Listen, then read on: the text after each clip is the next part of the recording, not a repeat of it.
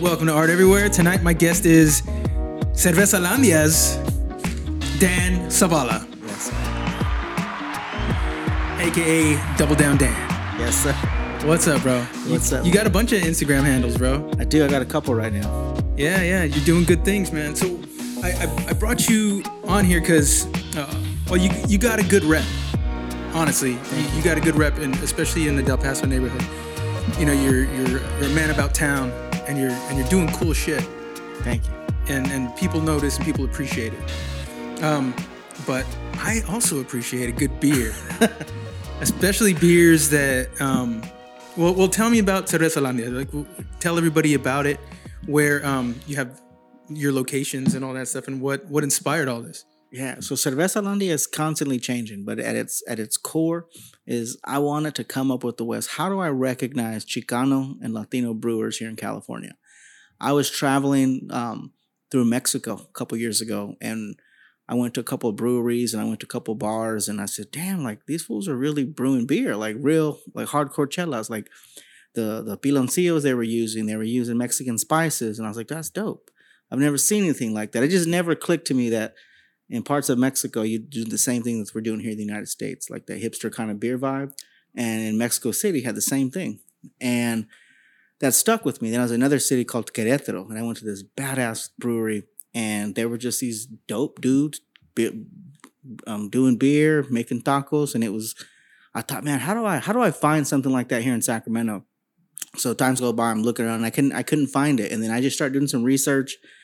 Like, man, are there any Chicano brewers in Sacramento? And there's none. And we have John Anaya in Sacramento, who's the main brewer at King Kong Brewery. So I built a bond and a relationship with him and talked to some other dudes and went down south and just did some research and tried to find a way to, how do I find Chicano beer, right? And then the second part is how do I help them bring their beer to a market? Because a whole separate story is my relationship with store owners and small business people throughout Sacramento, particularly convenience store owners, and being able to say, hey, buy a couple cases of this guy's beer and put it in your store, and we'll try to sell it.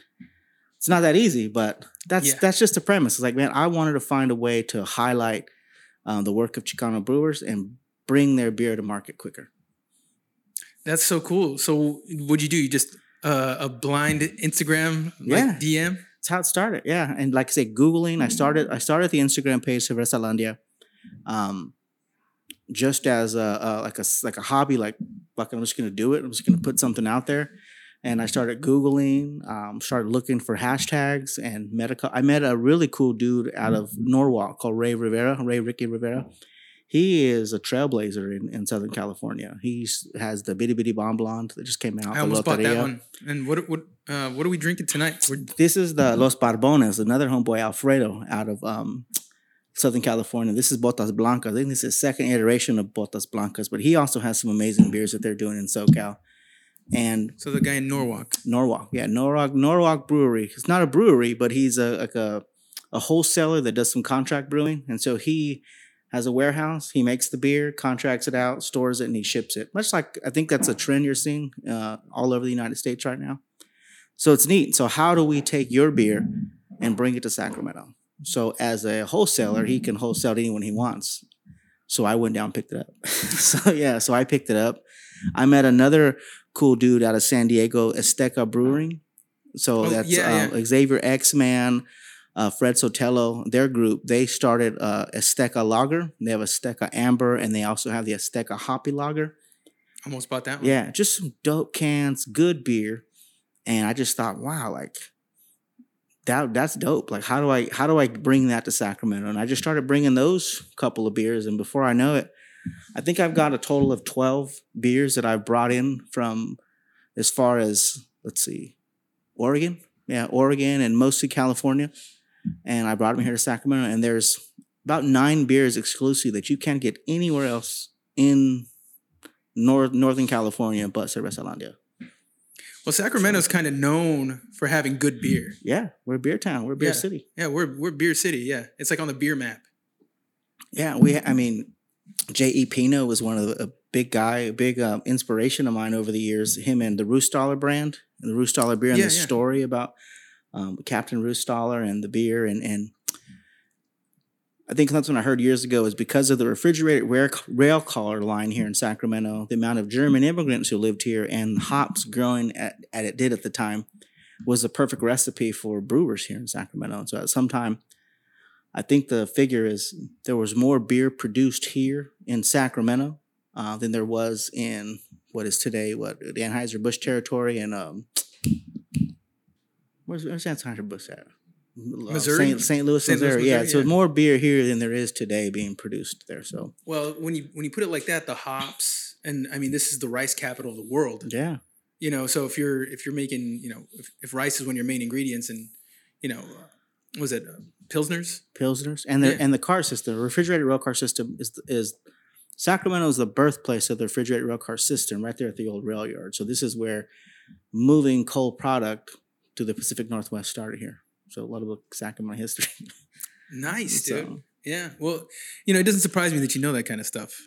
Yeah, just listening, peeping game from people and understanding kind of like I know very little about beer, just first and foremost. Like I'm a fan. Like I saw some cool work being done and I'm like, how can I get in and help out? Because I mean, I think that's where the place I always try to start is how can I help out? Because I haven't made any money doing this yet. Yeah, I haven't figured out a way how to really monetize this in a way that where there's a real value on it, but it's a passion. It's something that no one else is doing right now in this space, and so I'm just kind of continuing to evolve with it. And there's cultural value to it, though. Yeah, that's what caught my eye. Yeah, I'm like, look at this, because you got the mural up on the Freeport one. Yeah.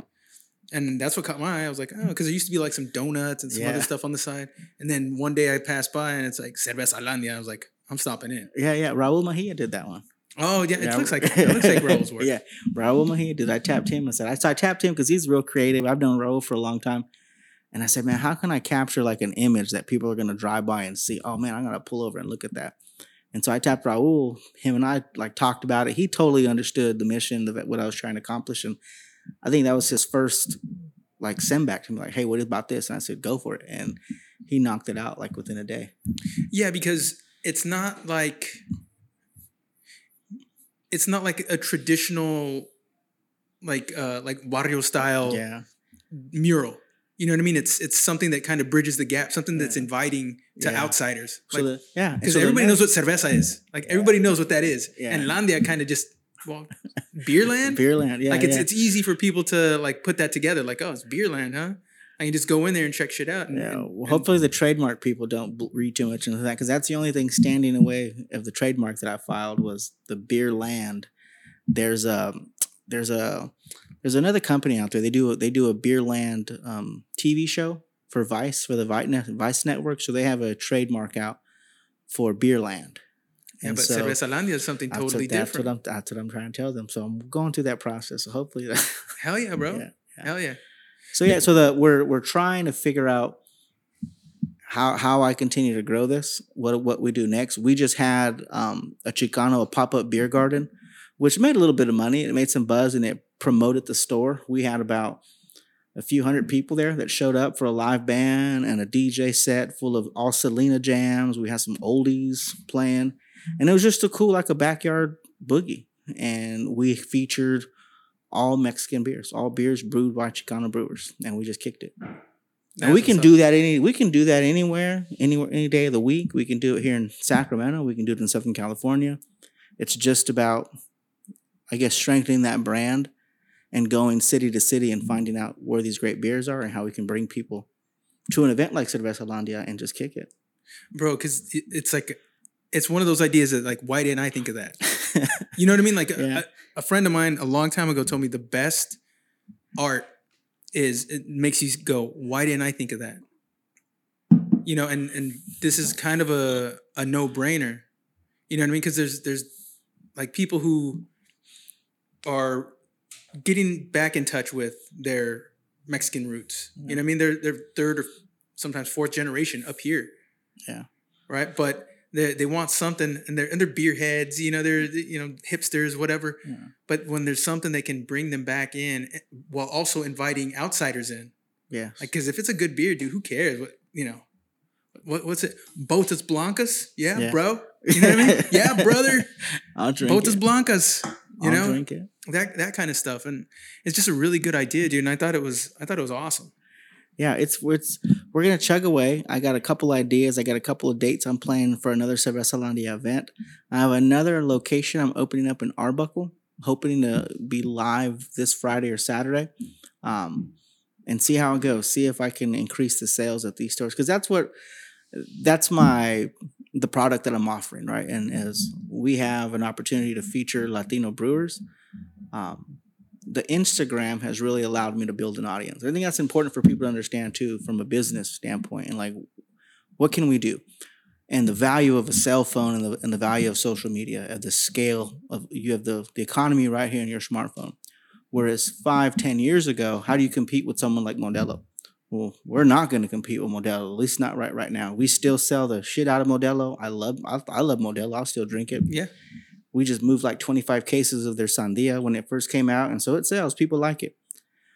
But the plan's not to necessarily compete with them. It's just to have an audience that says, hey, there are other beers out there that you can try. Case in point, we just today released, we got 30 cases of, which is 60 12 packs of the Jarritos, the Cantaritos, the variety packs. They're like hard Jarritos. Yeah, they just hit Sacramento today. Nice. And I got 30 I cases saw that on your of them. story. Yeah. And people been DMing, people been talking about it. We've been following them where they're going. And we got them, and they're gonna sell quicker at our store than any other store because our audience is watching and our audience is keeping an eye on what's happening. Same thing with the tall cans of the Cantaritos. We moved 25 cases in 2 days at one store. And that's simply because through our audience, we've told them, hey, we have this, go get it. So absent of the audience, no one's watching or no one's paying attention. And it doesn't matter what beer we have or what cool product we have. If nobody's paying attention, if we're not bringing people to it, we won't be as successful. So as the audience grows and our influence grows is through social media, well, I think we'll have a little more influence on what people are drinking and what styles of beers they'll try. Most recently, we had, did you guys see that can that came out from Santa Ana called, what was the name of it? It had Mikol Velka on the cover of it, Blood and Blood Orange. Oh, yeah. It was a Hefeweizen with Piloncillo and Blood Orange. Good beer, a good Hefeweizen, but the can was so dope.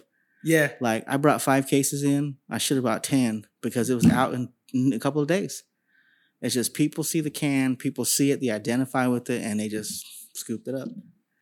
Bro, that's what I mean. It's like when you have a passion for something, when anybody has a passion for anything, man, it's like somebody else shares that passion. Oh, yeah. They just don't have an outlet for it.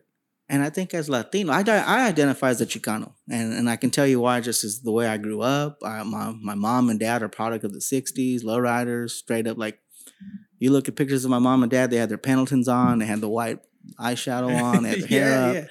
And it's just the era that I grew up in. And through high school, learning about the Chicano movement, looking at Chicano art. And so that's how I identify. And so when I think about beer, Botas Blancas, this is probably not marketed to Chicanos, right? These are your bandas, these are your paisanos who are going to be at the Baila this Sunday. Yeah.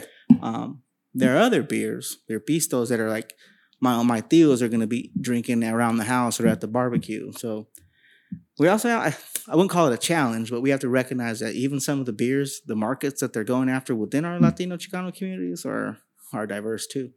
Yeah, it's not a one note song. Yeah, it's like everything we do in our community. It's all different. They always try to put us in a box and say, "Oh, Mexicans love this stuff," right? Well, no. What kind of Mexicans are you talking about? Yeah, what kind of Mexican? First generation, second generation. You got, blended family. So it's a lot.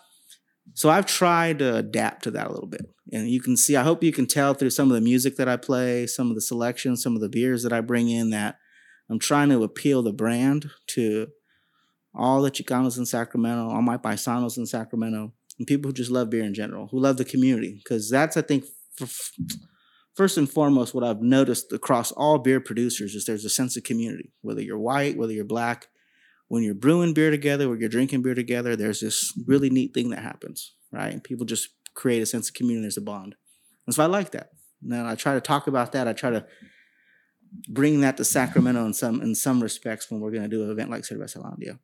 Because when we did it, it was people were thanking me. People were like, man, homie, like I ain't never, we had a homeboy that came all the way from Modesto. Him and his family, they came and they kicked it the whole day. And they'd say they hadn't been in a space like this where they looked around and like gente was around them. They felt good. They felt safe.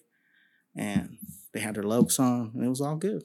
Yeah, it's weird that Sacramento is, I mean, regardless of what you hear on the news, Sacramento's a pretty safe city, man. And it's pretty chill for the most part. You get some knuckleheads here and there. It's not like the 90s. I guess in the Chicano community too, it's not like it was in the 90s where I remember it was violent. It was a challenge. Everything was a challenge. Gang violence. And I think all those cats that were stirring up trouble back in the 90s, they're all older now, right? They all got families. They're all like, they're not trying to do none of that. And so you look at the cruising ordinance as a good litmus test to like where we are. And like you ban, you allow cruising in Sacramento again. You allow cruising statewide and you see how our people are reacting.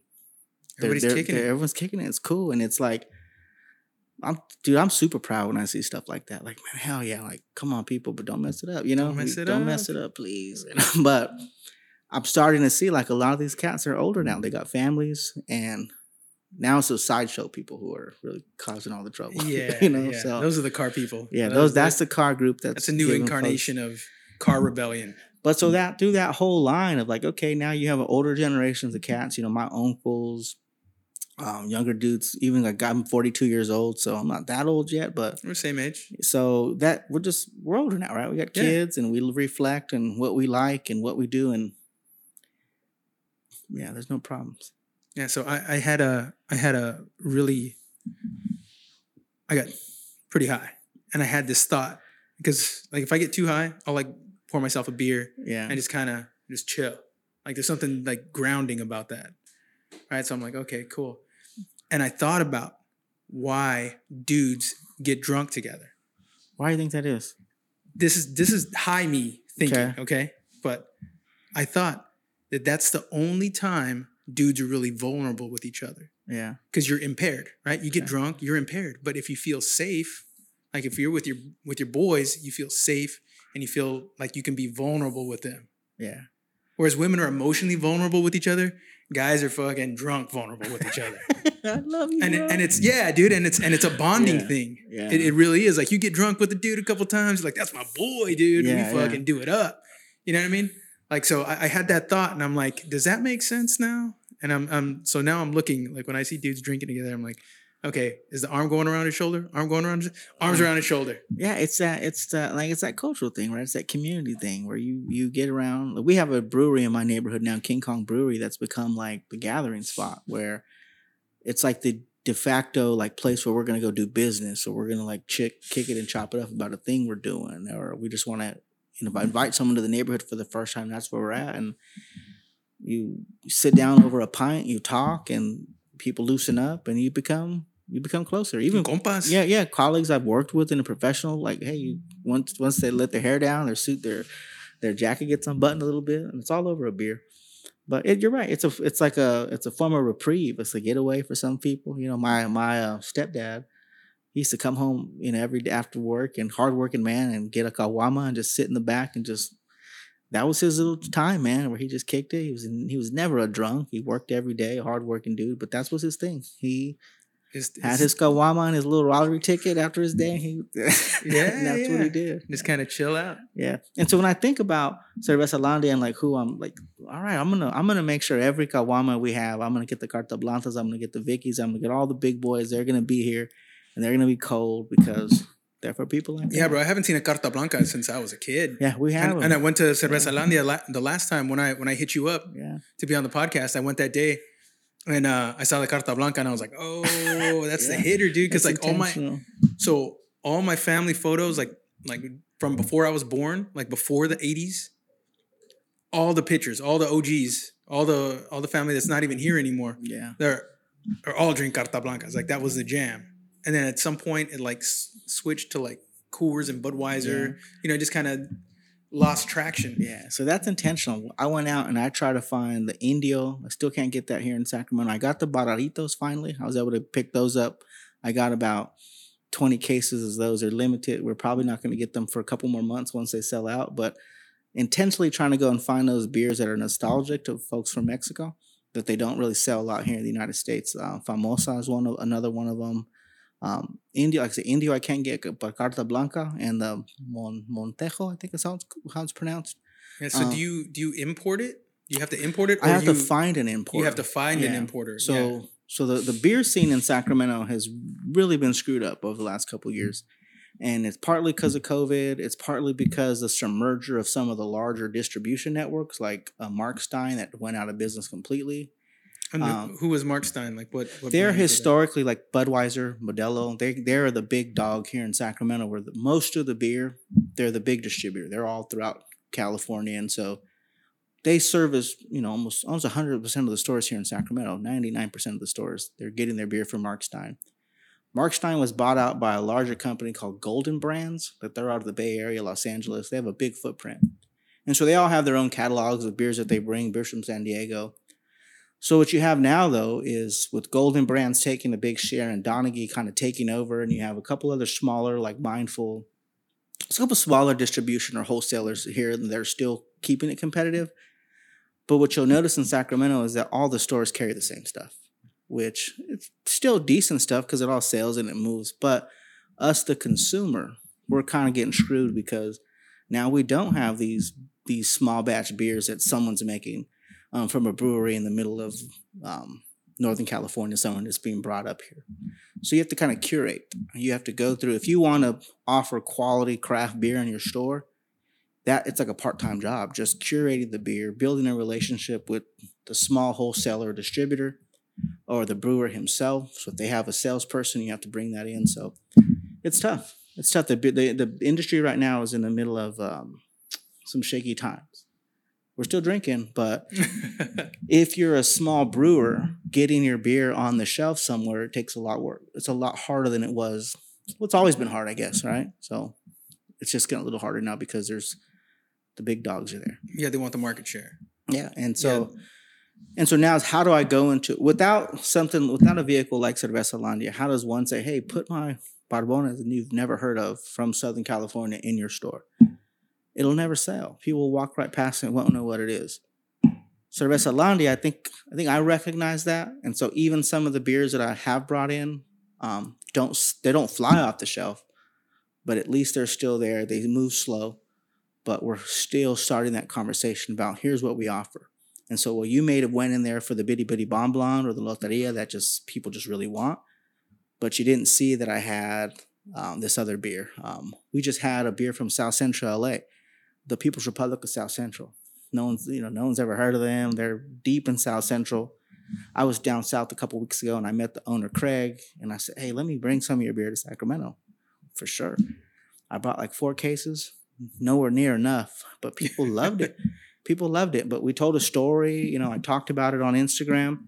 But had I just brought in that beer without an audience, without a conversation, it might have just sat there for a long time because people were just walking right past it. They go for them. People still buy Modelo, and for the life of me, I don't know what Michelob Ultra has on the market right now. But have you not noticed like that? It says like zero carbs. Is that what it is? Yeah, I think so. Every picture I see, there's some fool with Michelob Ultra. I'm like, what's going on? Like, what is this great beer that like why is everybody having it in their hand? I don't get it. I've never I used to like Michelob's back in the day. Like when I was in high school, I used to like Michelob's. They're pretty chill. Okay. But Michelob Ultra, like, dude, if I'm gonna drink a light beer, I'm just gonna get a fucking 36 pack of Coors Light.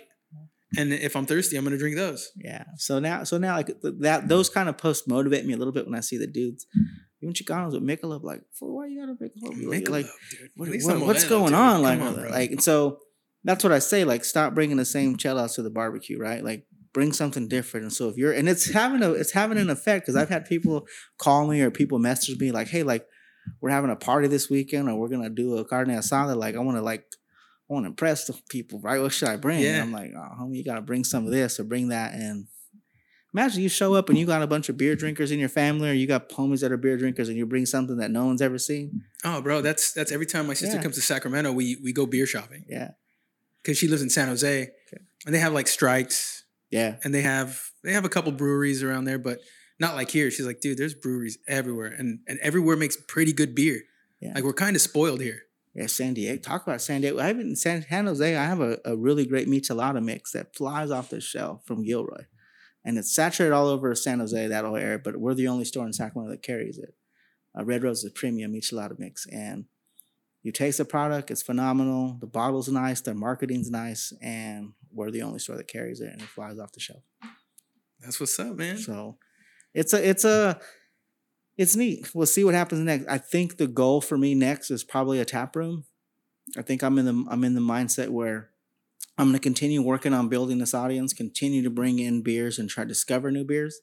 But ultimately, I think we really need a place where Chicanos can go and have a beer.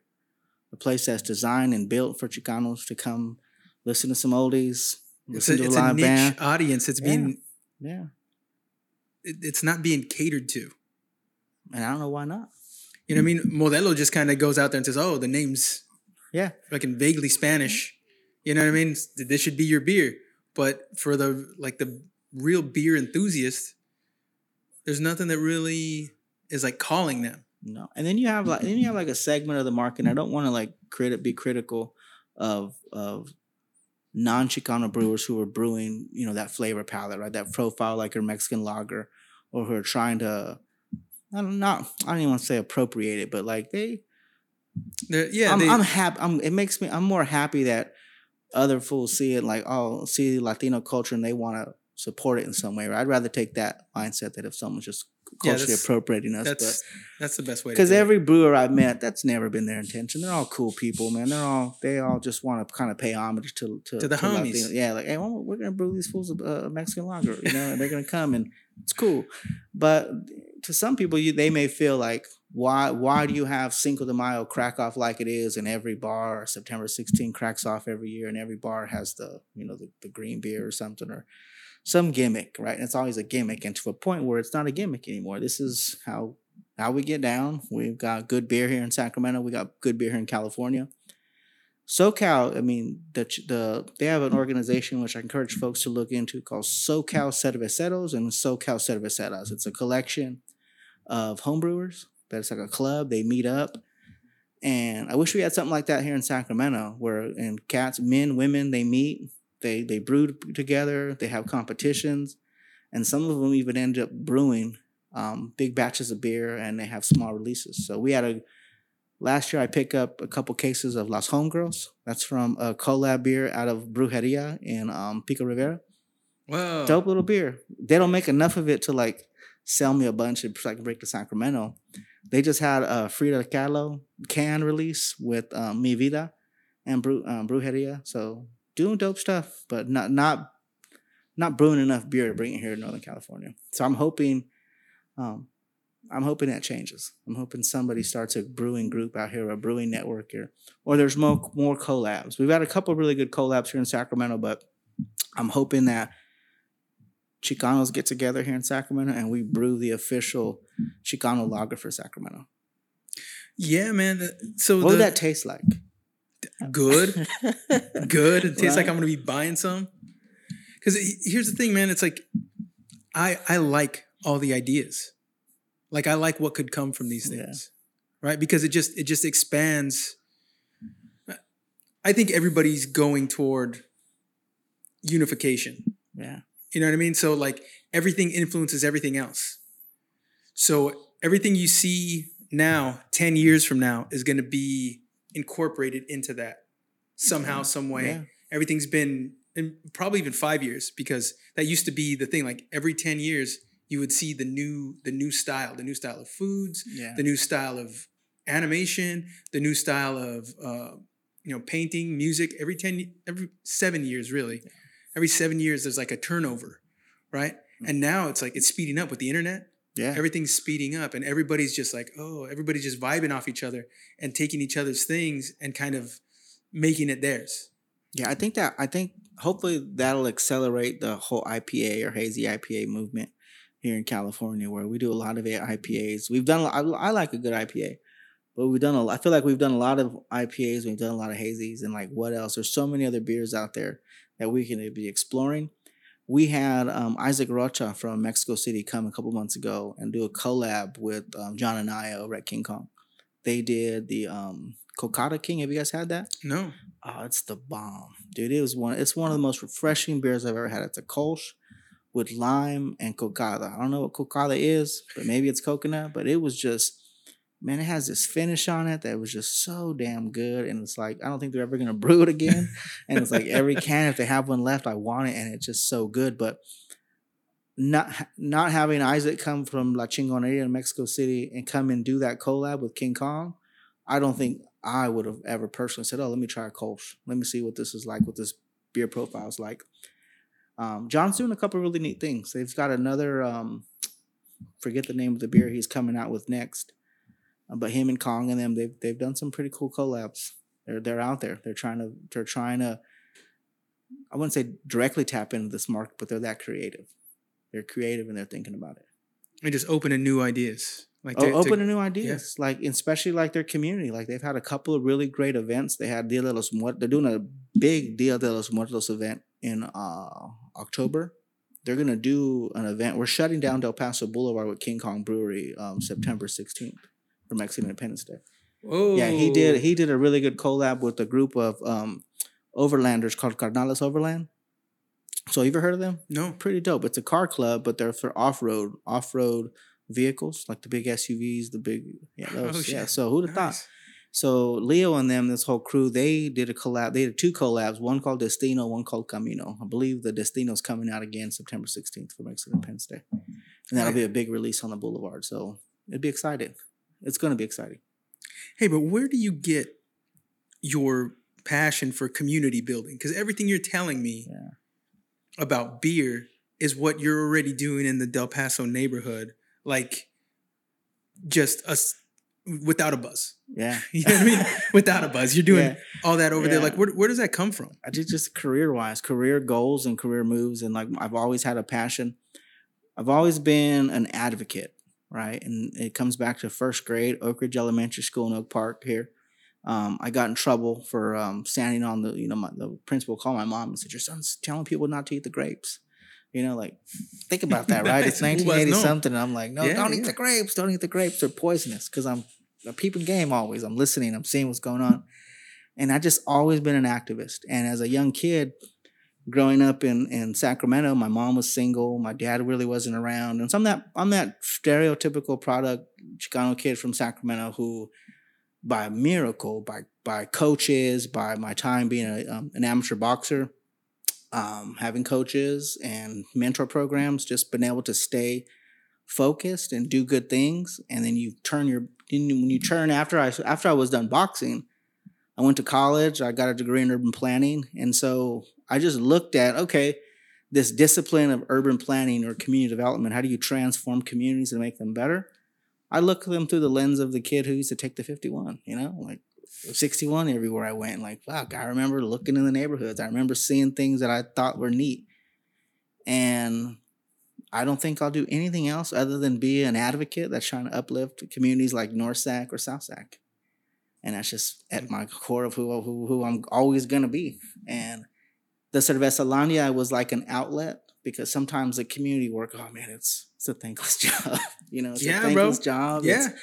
It's sometimes I'm deep in the political part of it too sometimes, unfortunately, where there's a lot of politics in Sacramento, and I'm with it though. I'm always down for it. But the Cerveza Landia is an outlet for me just to do something that's fun, that's still along those lines of how do I support. I think beer has an opportunity. You look at some of the cities, some of the best revitalization projects for cities have been breweries, right? Places where people can gather, where it's not like a fancy strip mall that completely displaces people, right? It invites people. Yeah, it invites people. To use just small startup, or it's a small like. Well, look at in this neighborhood. Look at Oak Park Brewery. Yeah, it's the same thing. It's a lightning rod. But I remember, there's been changes. I remember the first. I'm Oak Park. I'm Taco Rico Oak Park. Page Red Rum when you need it, Oak Park. And so when I first came back to Sacramento and I went to Oak Park Brewery for the first time, I left because there was a single person of color in there. Thank God they changed. Something happened because now I go there and it's like, hell yeah, man, they're doing their thing. It's cool here. But when I first went, I was concerned. I was like, oh man, what the hell am I? In like 2000, maybe 17? Yeah. Somewhere around there? I moved back to Sacramento. In 2013. And I remember going to Oak Park. I remember go check it out. And it's like, man, what the heck? Because when I first got here, I got to Sacramento in 2015. Okay. And I lived down the street. So when I came by, like I don't know if you know this, but I paroled here from prison. Okay. No, I didn't know After that. doing, yeah. So I'm from San Jose originally, but I'm not gonna East side San Jose. What's that? East side San Jose. Of course. Yeah, bro. Of course. Yeah, bro. When I tell people where I live, they go, "Oh, bro, that's all bad." I'm like, "Yeah, bro." Especially in the '90s, Yeah. It's the same thing. Same thing that's going on up here was going on down there. Yeah. And it's going on everywhere in California. But I heard all the stories about Oak Park. Yeah. And in 2015, when I got here, it was still Oak Park. You know what I mean? It was still Oak Park. But they were putting up the arena. Yeah. And everybody's rent was going up in downtown and midtown. And everyone was getting displaced. And one of my buddies actually told me this. He goes, "Hey, the first people that are going to move into the neighborhoods, like the bad neighborhoods, are the artists and the punk rockers." Yeah. Those are the first people who are going to move into those really shitty neighborhoods because they're broke and they're open-minded. They don't give a fuck. Yeah. So it's the artists and the punk rockers. They move in, and then little by little, other people start following. My cousin moved in there. He said it's not that bad. That kind of thing. Yeah. And I was like, huh. And then little by little, I lived there until 2017. And I remember one day I was waiting for my buddy to pick me up for work. And I saw this homeless dude with on a bike with a little trailer with recycles in the back. And then behind him was a dude in a suit on a fixie, like riding it to work at UC Davis. And I go, this neighborhood's changing. Just changing. Change is inevitable. Yeah. Once I saw a white woman with a baby Bjorn walking, and she had a little baby strapped to her, I go, oh, dude, this neighborhood's safe. Yeah, I get excited sometimes. I see people jogging in my neighborhood. Like, oh shit, we're about to come up. People are jogging in the neighborhood. Bro, those are all signs, dude. Like, I tell my wife that too. Like, we see joggers in the morning, people walking. I'm always quick to like, hey neighbor, hey, how you doing, neighbor? I don't know. I think that's one of the best parts about what I do, and in the headspace that I've always been in is, I think we have a real opportunity to recognize that how displacement happens. And when we look at somewhere like Del Paso, we're really intentional about how are we part of the come up on Del Paso, but that everybody comes up, or the vast majority of people come up. Because you're not outsourcing the wealth, or the prosperity, because it's really about prosperity. You want everyone to prosper. And I don't know if anyone's been able to do that yet. So it's like, it's a challenge for myself. It's a challenge for me to be like, even I tell my lady, like, that we bought a house directly across the street from affordable housing development, and people are like, "You're crazy." I'm like, no, like they need a place to live too. Like I used to wait tables in Sacramento. I know what it's like to be, making $25,000 a year. Like, it's real, but it didn't mean I was less of a person. It didn't mean I didn't contribute to this society or this city at some point. Like, I need a place to live too, and so we just kind of doubled down and buying our home right there. And it's like we're, people. I'm okay with them building affordable housing around me. Some people aren't. Yeah, because look, I lived and I managed the apartments that I used to live at in South Sac over off of 24th and Florin. Mm-hmm. Bro, listen, the people who are on like Section 8, bro, it's 50-50. More like 80-20. There's 20% that's like doing everything they can to scratch and claw and get the fuck out of there. Yeah. And then there's the 80% that's just like, I'm gonna milk this till the wheels fall, till they don't give it to me no more. Wow. And that's like that's the part that it's a mindset. It's a mindset that people have, and they give it to their kids. Yeah. Waiting for my Section 8.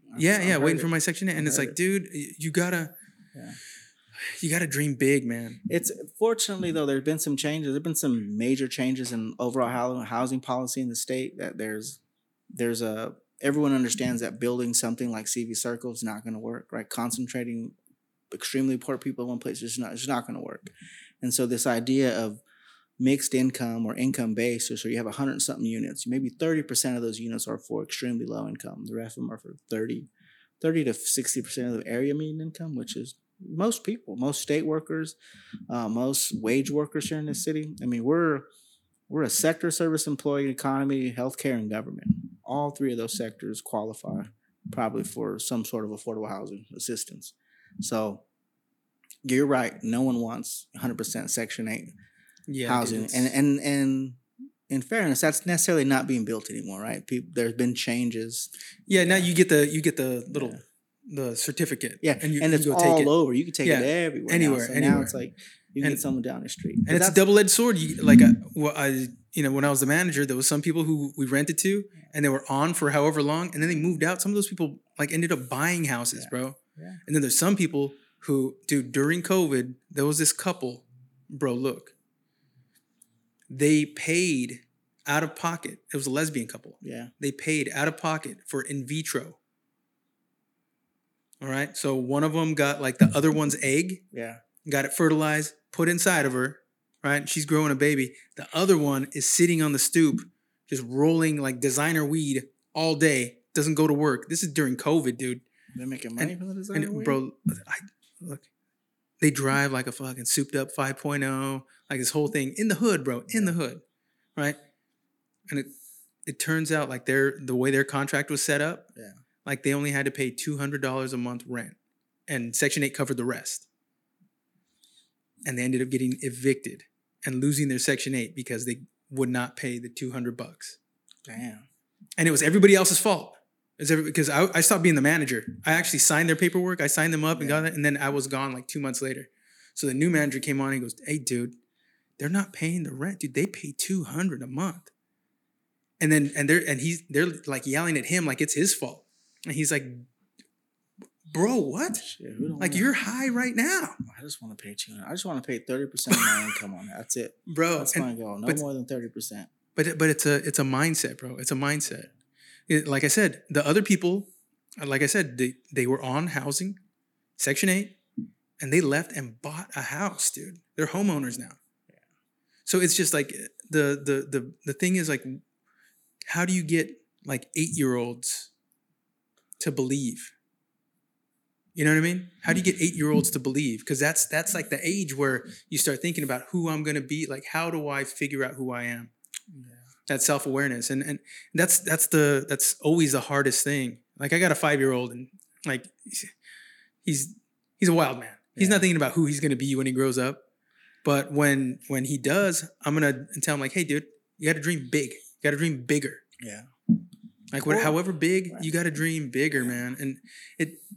And you got to be willing to fight.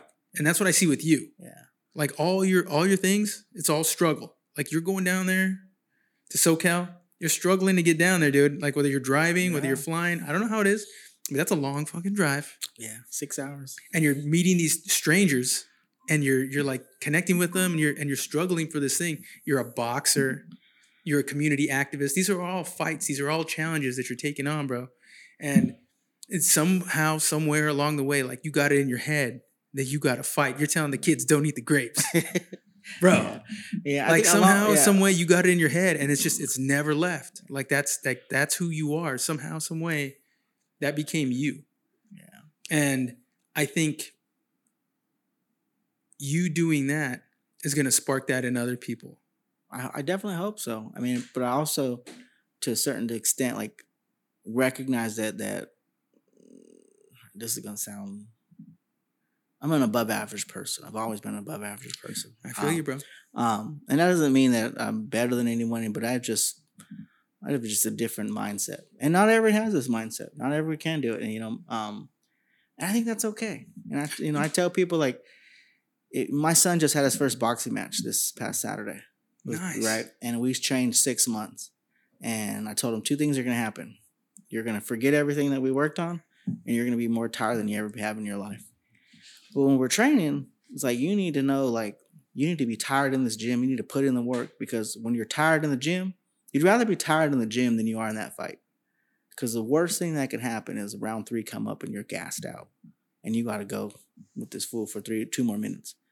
You get to that point, you're in trouble. And that's what happened. He trained hard. He didn't train hard enough. So we're gonna fight. I'm gonna test you. I'm gonna see where you are. He fought his ass off. For 1 round, 1.5 round, but the 3rd round he was gassed out. And so I have this conversation with him, like, look, son, like, it's up to you now. What kind of young man are you? I've showed you what it takes to do this. And if you can't do it, that's okay. That's okay because you're not like me. You don't got to be like me. You know, I was a beast training. And now you get a sample of what it takes to do something at that level. You decide not to, that's fine. How can I support you in whatever? Because I don't think everybody can be. I don't believe in mediocrity, but I also don't think that, everyone. If someone just wants to go to work Monday to Friday and be with their kids, like, God bless them. You know what I mean? That's fine. If someone wants to work the 9 to 5 and do that and retire, God bless them. God bless them. God bless them. And there's only, I look at my life, and my life's wild, man. I'm never home for dinner by 6. I don't think I ever will be. I don't have that lifestyle. My relationships suffer from it. I got so many problems because of I work. You're just wired I different, work too bro. much. I'm working every day. I'm always working. And I'm always hitting something. So, Yeah, well, not bro, the pipa, but I'm always not the pipa. I'm always hitting something. Well, so, bro, that's honorable shit, man, and it drives other people too. Like when people see you grinding like that, like it makes them think like, man, I should be grinding like that.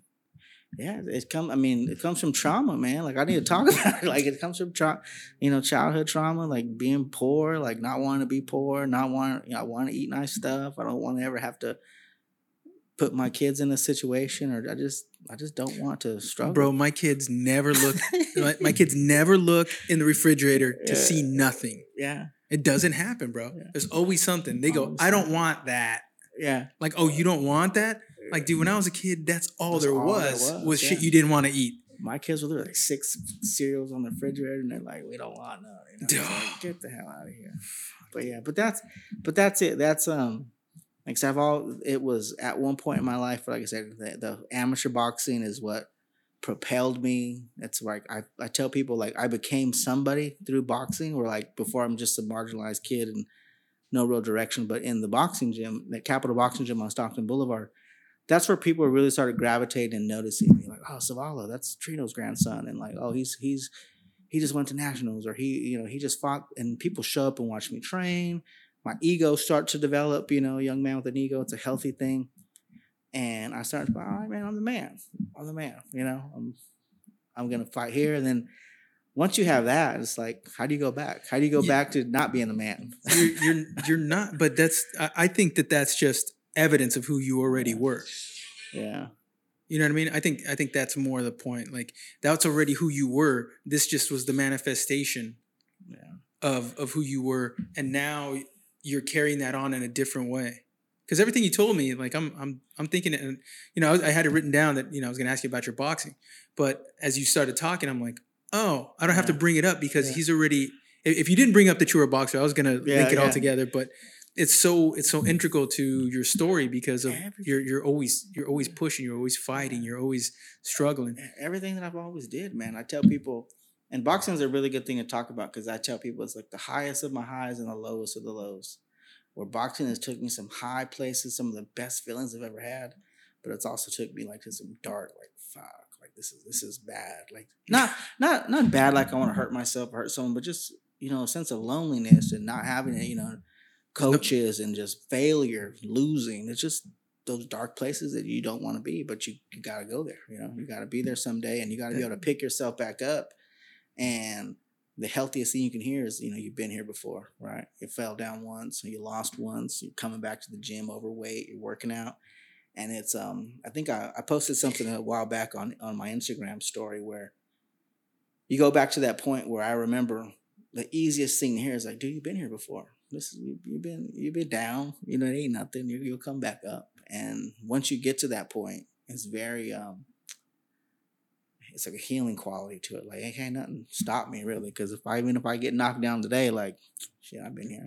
I'll get it back, right? I'll come back up. I'll figure out a way. So hell yeah, dude. And that's just how I guess that's how I approach my life. I approach life, approach my work, approach like this outlet that I have, Cerveza Landia, as a way to give back and build something. Maybe it'll finally allow me to a way to get away from community work for a while and focus on. It's gonna steep you further in it, bro. That's who you are. So Cerveza. So when I build a tap room, I promise you, it's going to be a redevelopment project as well. I promise you, I'm going to gonna have be you back on the revitalization podcast. effort, yeah. I promise, bro. Yeah. So listen, it's getting kind of late. I got to get back to my kids and stuff. But listen, bro, I ask everybody this question, right? Let's just say you go on a beer run, right? You're gonna go pick up some beer, but you don't come back, bro. We don't know what happened to you. Yeah. We don't know if you just stayed in Mexico and you became a brewer and you got this whole new life. We don't know. We don't know. All that's left is what you've left behind. Yeah. Your legacy. What do you hope your legacy is? My children, my kids, living a good life, giving back. And my kids, my son, my daughter, my two little boys, that they are respected in the community and they do good work. That's it. That's beautiful, brother. Yeah. Well, thank you, bro. Hey, I'm serious. I want to have you back on, and when you get that tap house, because I have no doubt. When you get that tap house, bro, let's link up and we'll get together soon. All right. We'll get together soon. But I still got to sign that painting. You do. Yeah, it's hanging up in my house now. Well, as always, this podcast is brought to you by We Are Sacramento.